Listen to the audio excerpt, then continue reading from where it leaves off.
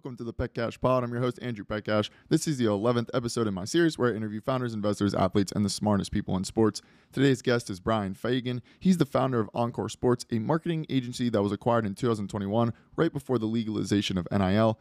Oncoor currently boasts over 100 athletes, 50 brands, and 40 universities in its portfolio.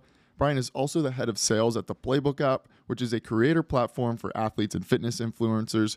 We cover an array of interesting topics today, including Brian's journey of building Oncoor, sports marketing, NIL, sales tips, and much more. I think you'll take a lot away from this conversation. It was certainly a fun one on my side. Let's dive in. Brian, appreciate you coming on the podcast, brother. You just tell us a little bit about Oncoor marketing and going from starting it yourself, scaling, and then exiting about a year ago, bringing on partners, and that whole experience and how it's been for you. Yeah, thanks. Excited to be here with you. Started Oncoor about 6 years ago, like 2016, and really it existed just to help athletes like market themselves and become influencers. And for your audience, the idea of an athlete as an influencer is like, it's secondhand. It's like no duh, like it's exactly what they are. But 6 years ago, I didn't feel like athletes were really like excelling on social media and being treated as vehicles for like influencer style marketing. And so I was working in a corporate marketing position and was really familiar with influencer marketing. And I decided to reach out to some of my athlete friends and see if they might be interested in having me help them. And so I did. And that's how Oncoor started, and started helping a handful of NFL players, NBA players, and kind of one thing led to another. And then, and Oncoor was doing pretty well. And then, with NIL approaching, the ability for all these college athletes to get paid, we start hearing that this is all going to be legalized here really soon. We find out it'll be kind of July 2021. And so I'm preparing for that and talking to some universities and figuring out like what this business model is going to look like at the college level, knowing, this space is going to be huge. And so at that time I was approached by an investment group out of Utah called Mercury Marketing Group. And these guys were like expert, really like sales organization scalers, I would call them that, right? Like they just know how to scale sales organizations. And they expressed an interest to purchase part of Oncoor and try to grow it. And it was like a no-brainer for me. It was like, of course, like I've been alone this whole time, and now I can have some really talented partners with a bunch of resources, capital, human capital. And so we did it. And Oncoor has obviously accelerated since that time and is in a good spot today. And it's been awesome. You talk about the influencer marketing a little bit and athletes. Where do you see not just the athlete space, but also the creator economy as a whole going over the next couple years? Yeah, I think it only will go up. It will only get more and more popular. And I do feel like every single year we hear influencer marketing is going to increase by 80%. And, 97% of brands say that the budgets are being allocated to influencer marketing and expect, more influencer marketing in 2019. It's just going to keep getting bigger. It'll keep shifting. It'll keep changing. Micro influencers are getting bigger. It's not about paying, the top guy or the top girl, like top dollar anymore. Like it's just being spread out and kind of democratized across everybody who has any kind of social presence. And I think we'll just continue seeing that happen. Yeah. And you work a sales role at Playbook, which is one of the top creator platforms kind of in the mix of mostly fitness, but you have some athletes on there and some other things. What are you seeing from that side of things, like with athletes and them? Like, how are they approaching this? And has there been a change since NIL came around where people are viewing it differently? It's crazy to see. Like, I have a unique kind of day to day. Obviously, Oncoor is awesome, working just with professional athletes and college athletes and representing them and collectives we can talk about at some point as well. But at Playbook, I get to talk to the world's best creators from like a fitness, health, and wellness standpoint. And it's really cool because I'll get on Zoom like this all day, and I'll meet these creators and I'll ask them what they're doing and how they're making money and how it's going. And I'm just routinely blown away as I meet creators with modest social followings. They don't all have 1 million followers. We see creators with tens of thousands of followers or 100,000 followers that are making insane money and using their brand. And I've looked behind the curtain a little bit at Playbook, and I was like, oh my God, I think I'm in the wrong space. I know crazy. we should be fitness influencers. Literally. Like I mean, anybody listening who's like sort of a fitness influencer, like keep going. Like you Just are on the right track. get in the sauna, get in the ice tub, promote some cool stuff. It's wild. It's awesome though, because it's all really good dudes and girls too that are doing awesome stuff. But yeah, sorry, I'll let you go. Yeah, no, they're great. And it's coaching. And what we've seen, like you think of influencer marketing, you think of a brand saying, "Hey, Andrew, I'm going to pay you $1,000 and you post this," and obviously that's going to continue. But so many of these influencers and creators are the access to be able to launch their own brand, their own product line, supplements, protein bars, like any kind of product, snacks, whatever, or do their coaching. Like Mm. we have creators that are just like, I typed up this PDF on a Google Doc and I email it to anybody who buys it for $300. Like, oh, how much money have you made? Oh, I made 75 grand last month. And it's just like, what? Like, that's crazy, you know? And so Playbook exists to make that experience better for the creator and give them way better technology, and does an amazing job of that. But it is a testament to where the market's at with creators today. Yeah, and how do Encore and Playbook kind of tie in together for you? I know you mentioned it briefly, but do you get to see like do both sides and the relationships help you out, and how are you utilizing that? Yeah, great question. I mean, there's not a ton of crossover in that we've got fitness influencers at Playbook as like, the main people, and we have athletes with Encore. But there's been a few cases where athletes at Encore have been like, "Hey, I want to launch my own type of training program or coaching clinic or whatever it may be." And I'm like, "Oh, I know the perfect spot for you." And I've been able to plug in a few athletes. Like Sean Clifford comes to mind, the Penn State quarterback, who the dude's like an NIL, like he's all Sean's the over. I don't know, best. I don't know what to call him. He's the best, right? Yeah. And he wanted to launch some kind of like quarterback coaching school, and it was really cool. And it's still kind of at the ground level for him, but it's so cool to be able to plug in Playbook as that resource. And he's there talking about how to rehab your injuries and take ice baths and stuff like that. And so young kids that want to be quarterbacks can pay $15 a month and get access to his digital training app powered by Playbook. Yeah, do you think we're going to see more athletes? I don't even want to bucket just athletes, maybe even coaches or just basketball trainers start to like that whole world become more digitized, where even less of it is happening in person and people are just really using apps like Playbook or, relationships or social media in general to kind of get their training formats down? Yeah, for sure. I don't know why it wouldn't. I think 5, 10 years ago, the idea of a personal trainer training you online would have been head scratching. I think like a lot of trainers would have like gaffed at that a little bit and been like, "Oh, I can't, properly assess my client if I'm not there in person." The same way that, corporations felt about remote work years ago. And now it's like, Mm. I mean, we're all doing it. It's the best way. There's so many Yep. advantages, and we've found that the barriers, while they still exist, we can overcome them in different ways. And then we're seeing that happen with training, and obviously Playbook being the shining example of that. I don't see a reason why that wouldn't happen more with like some of the world's best athletic coaches, being able Mm. to share their knowledge and train clients in the same way. It's obviously happening a little bit, but it hasn't happened at scale yet. But I don't see a reason Right. why it won't happen. Yeah, Brian, we have a bunch of entrepreneurs that listen to this or people even looking to start sports startups. You have a pretty big role at Playbook on the sales side. You've obviously, dipped your toes in the founder and entrepreneur side, and you still have a role there at Encore and getting that acquired in that whole lane.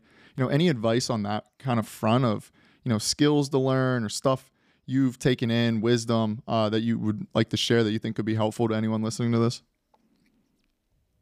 It's a great question. I mean, I'm like, there's nothing proprietary to my mind, but I've gotten a lot of really great pieces of advice from others. And I mean, maybe that's the advice that I would give, is like go learn from people Mm. who have done it.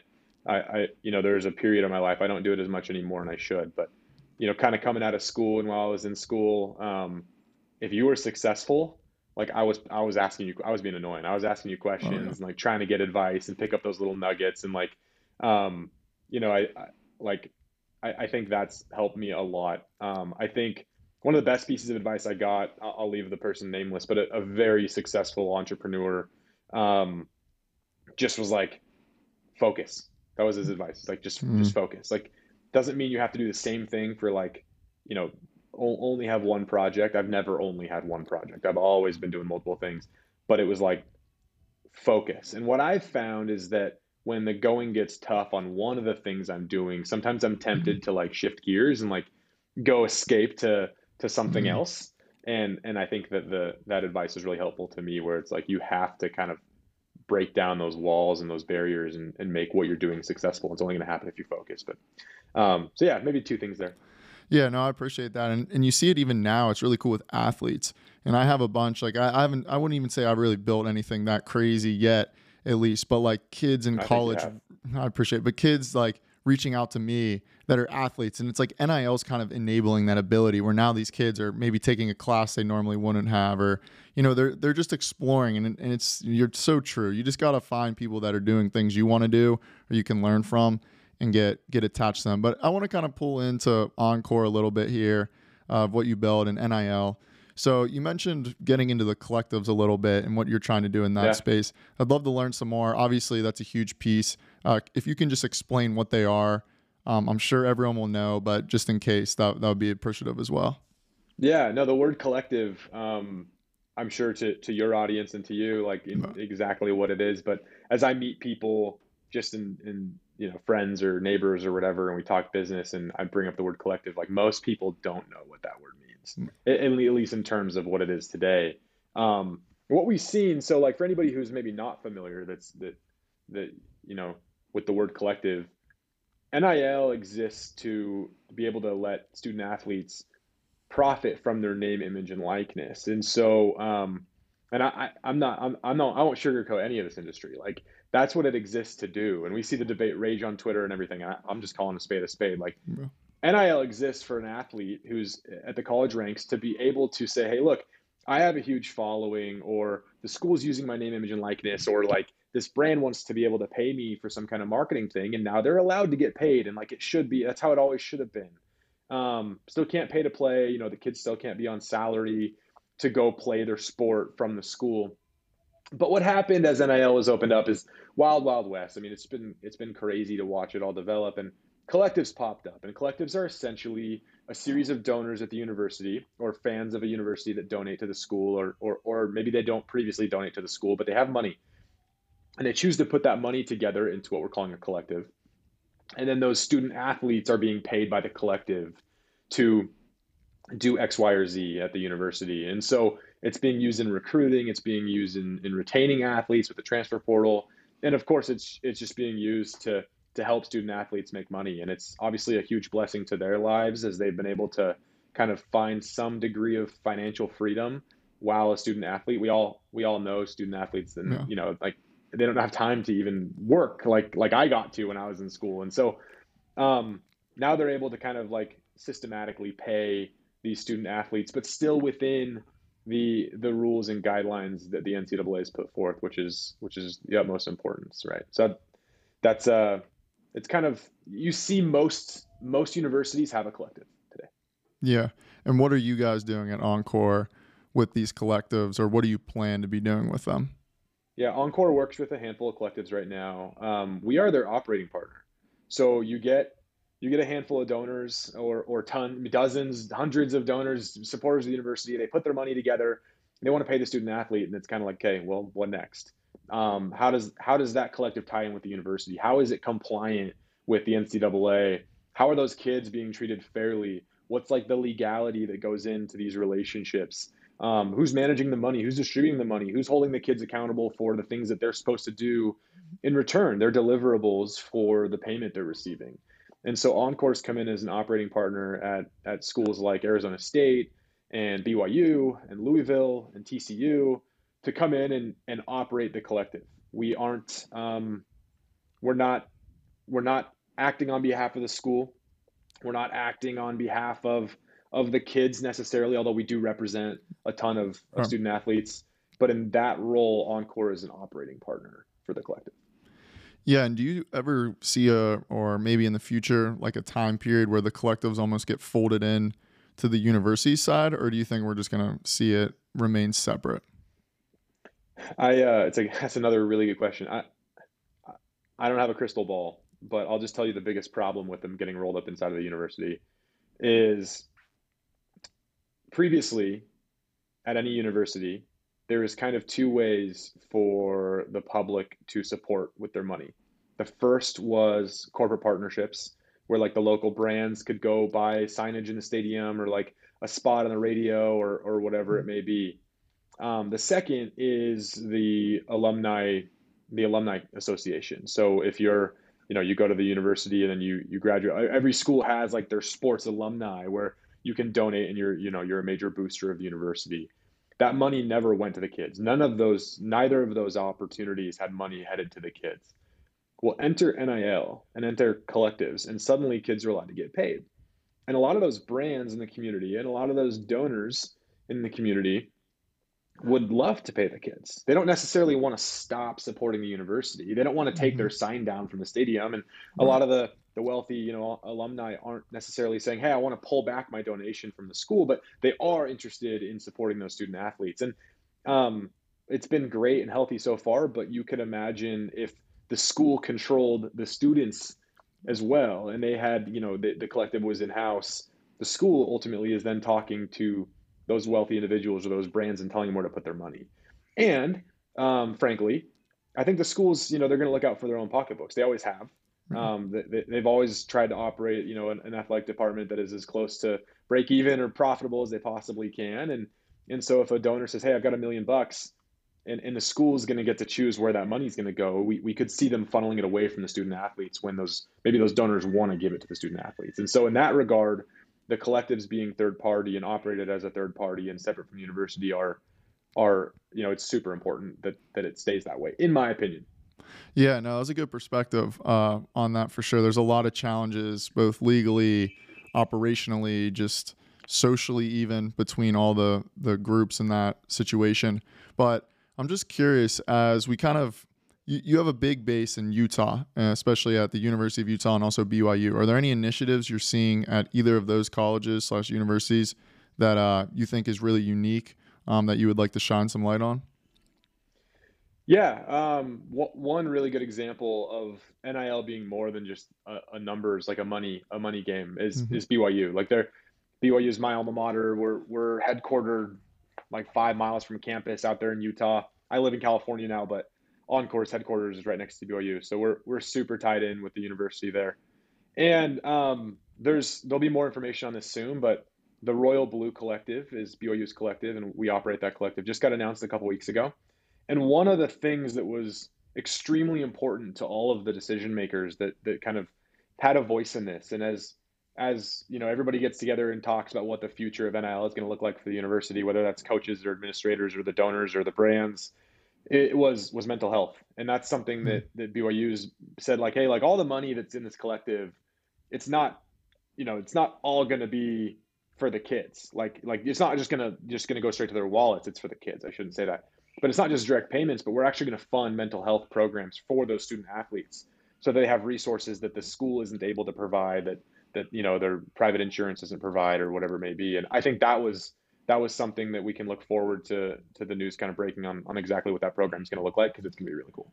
Yeah, that sounds really cool. Are you seeing? I mean, you work with a bunch of these athletes, both on the sports agency Oncoor side, and then also on the, with all these fitness creators. Is mental health something that you're seeing like a recurring theme in the space? Mental health, like it's near and dear to my heart. It's something I've dealt with in my life, and I think, um, the athletes certainly, like it's hard. I mean, being a student athlete, you got to wake up at before the sun's even out. You got to go get some reps in. Then you're going to go to class. You're going to bear the burden of a normal student.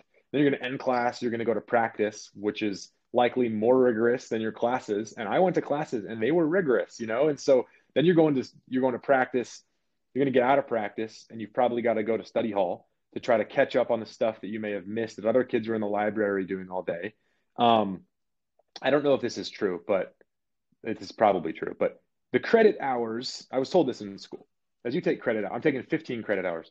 That was Those credit hours essentially, you're supposed to count. If you have a 3 credit class, you're supposed to count on 3 hours a day during the school week that you should be allocating your time to that class. I don't know if that's like a formal rule. I just heard that once. So if it's a 1 credit class, you should count on it taking an hour of your day, 5 days a week. If it's a three credit class, you should take 3 hours of your day, 5 days a week. So imagine taking 15 credit hours, is a pretty standard load. That's 15 hours a day that they're saying you should dedicate to that, to either being in class or studying for that course. And I found that to be true. Like at the very least, you're going to need to put in 3 hours a day to like a 3 credit econ class or something, and now imagine layering that with being an elite level college athlete. You're preparing for the game, the match of your life, of your career. Like your future family depends on this game. These kids are thinking that way. They're trying to go pro. Or their heart and soul's on the line. And how many hours are they putting into their sport? Well, a lot. How could you possibly balance those two things? So mental health for those kids, like it takes a toll, 100%. Yeah. So you have class, you have travel, you have games. So basically now we're saying you need NIL, get some payments, and then also we're seeing some cool initiatives around mental health. I'm just curious more from a personal standpoint here. How was your experience at BYU? Did you enjoy your time there? Yeah, BYU is a unique place, super unique place. I grew up in California, just normal like Southern California. And BYU is a religious university, right? So it's a Mormon school, and so the Mormon church is like extremely prevalent there. It owns the university, and most of the kids there are religious in that way. And so the school is super unique, but it's also really cool. Like I think it was a really cool experience to be grow up really religious and be able to go to school at in a place where everybody else around me was religious too, and it makes for a unique environment. There's no drinking, no heavy partying. You're not going to find that stuff as you walk around campus like you would at another school. But in terms of like the sports and the social scene, like it was awesome. Like such a cool place. Yeah, it looks awesome. I always like to say probably the biggest school that ever recruited me was BYU for basketball, but very minimal, a few letters, but like they weren't really recruiting me. They were just, but I always like to say, oh, that was the biggest one. They thought you might be the next Jimmer. Oh man, that'd be awesome. Jimmer's like one of the guys I look up to just from obviously a basketball standpoint, but then even now he's doing awesome stuff with Tandem Ventures and his business acumen. I'm not sure how familiar you are, but BYU, assuming the community there is very tight as well, has that helped at all throughout your processes in the business world, just the alumni and that connection? Totally. Like it's interesting. So doing marketing in the early days of Encore and still today, like some of our biggest clients, people like Taysom Hill on the Saints, like he's great. Like he's super popular. The Saints fans love him. Um, but he's got endorsement opportunities that come out of Utah. They come out of Idaho, where he's from, right? Like, and it's super unique. Some of these BYU athletes, when they go and they play, the pro ranks across the country, like the the the community is so tight knit there in Utah and within kind of the church element that these athletes are able to maybe get marketing deals that they wouldn't get otherwise because they're reaching a demographic that is super super unique that certain brands really care to hit. And so Taysom Hill is a great example of that. Jimmer too, like the fandom around Jimmer is and was just absolutely insane. His senior year was my freshman year at BYU, and it was I know it was the coolest thing ever. And we've had a chance at Oncoor to work with Jimmer quite a bit. He's on Playbook as well. He's got a basketball training app, and he sits now as an advisor at the Royal Blue Collective at BYU. So we're pretty tight with Jimmer. We love Jimmer. That's awesome. I'm just curious. Taysom, very dynamic on the field.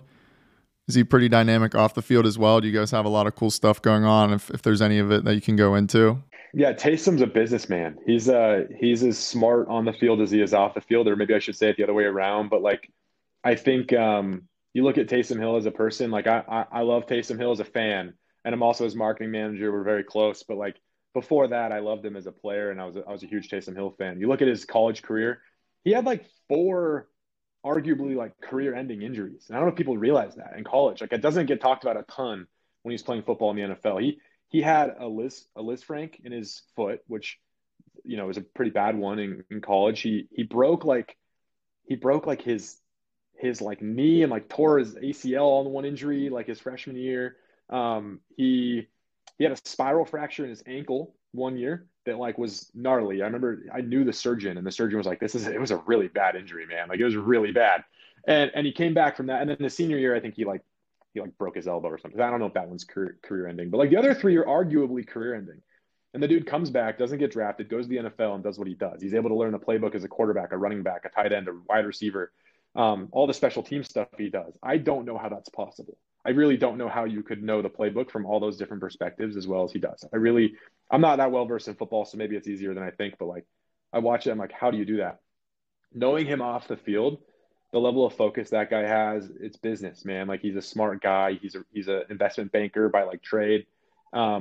He's a very intelligent person. And if you get a chance to kind of like tap into that and see it kind of starts making sense how he could be so good at so many different things on the football field. Having that, obviously NFL clients, now you're having college clients. Are you seeing the shift even in athletes just being more dynamic off the field? Like, do you think that's going to continue to increase as we kind of go throughout the years here and it just spreads to even younger and younger ages? Yeah, totally. Like look at like in the NBA right now. Is there anybody else besides Draymond that's doing like a post game podcast or like media show? Like it's Draymond, right? I mean, is there any? There might be a few others, but is Draymond 10 years from now? There's gonna be five guys a team doing that. You know what I mean? And it's because we're seeing it at college, we're seeing it at high school with like the rise to of overtime and kind of like that company as the Ellis brothers who are like those not I don't know if they're twins, but they have a playbook app as well. Like you're seeing kids understand the marketing and business side of being a public figure because of their prowess in sports at a much younger age. And we're going to have way more than just Draymond doing kind of media, I think, within a few years here at the professional ranks. How's it going to change for brands? Like you talk about, and we'll focus more on the big ones. Just like I don't know, I'm just going to throw random names out like a Pepsi or Gatorade. Is any of that changing now that we have more micro influencers and athletes in the market? Are they approaching this differently from what you've seen? I haven't seen a lot from them. And I would love to. Like we would love to work with some of those mega brands. I think that they have access to the superstar athletes already. They have kind of their exact Rolodex of people that they work with and that qualify to be like a Nike athlete, at the highest level, or a Gatorade athlete. And so we've seen a little bit of it in the NIL where like some of these brands have, pulled in some public rosters of very hand selected people, but it's still very hand selected. There's not a lot of like collaborative discussion going on that I'm aware of among like, the everyday athlete and some of those big brands yet. I hope it changes though. I hope that they reach out and work with a lot more people, but look, they're the biggest brands in the world. They have their pick. They can work with whoever they want. So they're staying right there at the top. Yeah. Two of the things I've seen that's been pretty cool. Adidas, they've done like kind of a nationwide campaign. They also, before Kanye had all of his stuff, they had Donda Academy. So they were even trying to set up like little powerhouses at the high school level. And then obviously at BYU, Built Bar. I think that was the most innovative. I still think it's probably the most innovative NIL deal that we've seen, where they gave every player walk-ons and scholarship for football NIL, payments. Did all those guys get full scholarships from that? Yeah, so I believe all of the walk-ons got their tuition paid, and then all of the scholarship players had the opportunity to choose kind of a cash equivalent of that tuition if they wanted to accept the deal. Yeah, really cool. Yeah. That's incredible. Yeah, that's an awesome deal. Now you're doing a lot of, like, are you going to be operating kind of in that space a little bit as you were talking about Oncoor, shifting a little bit to that collective operating type model now? Exactly. Yeah. Part of like operating a collective is not only just kind of the X's and O's of running the existing funds that have been put together by donors and essentially being hired by those donors. They're going to form a collective. We'll help them with all of that, setting it up as a 501 so that those all the money that comes in is a tax write-off for those donors, but also finding new money. And a lot of the new money that we find is not only other donors and maybe expanding the reach to just general fans, but a big one is brands. And then this is where sports marketing comes back in, where we're able to go out to these brands and offer not just the quarterback, like, hey, we represent this player, you should work with him. Now we're able to go to those brands and say, hey, do you want to work with the entire team? Do you want to work with just the wide receivers? Do you want to represent, or do you want to support the women's soccer team? Do you want to have the entire, men's basketball team show up at your event for this thing? And we're able to bring that money in from a brand who no longer has to work with the school to get access to the athletic department. They're able to just work directly with the collective and those kids. In BYU's case, and actually I think all of our collectives right now, is the collective is set up as a corporate partner of the university. And so the collective then has rights to those marks and the logos and all that stuff. And they have seats and just access to the arenas and everything the same way that the local credit union might.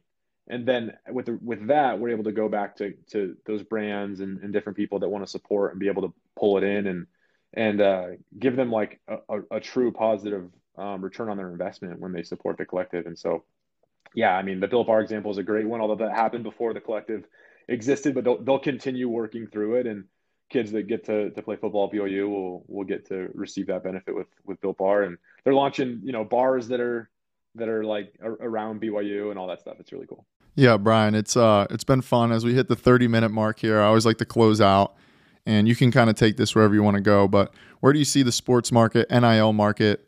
What are some trends you see going into this new year of 2023 and even beyond? People's feet are wet. Everybody dipped their toes in, like they kind of felt it out in the very beginning. Oncoor represents, I think, over 100 student athletes right now, individually. So that's our Oncoor Elite division, and our collectives is kind of a different division. You reach out to brands and like pitch NIL and student athletes, and brands are a little like kind of weary, and the sales element really has to come into play where you explain why it's worth it. And it was a challenge for the last year and a half.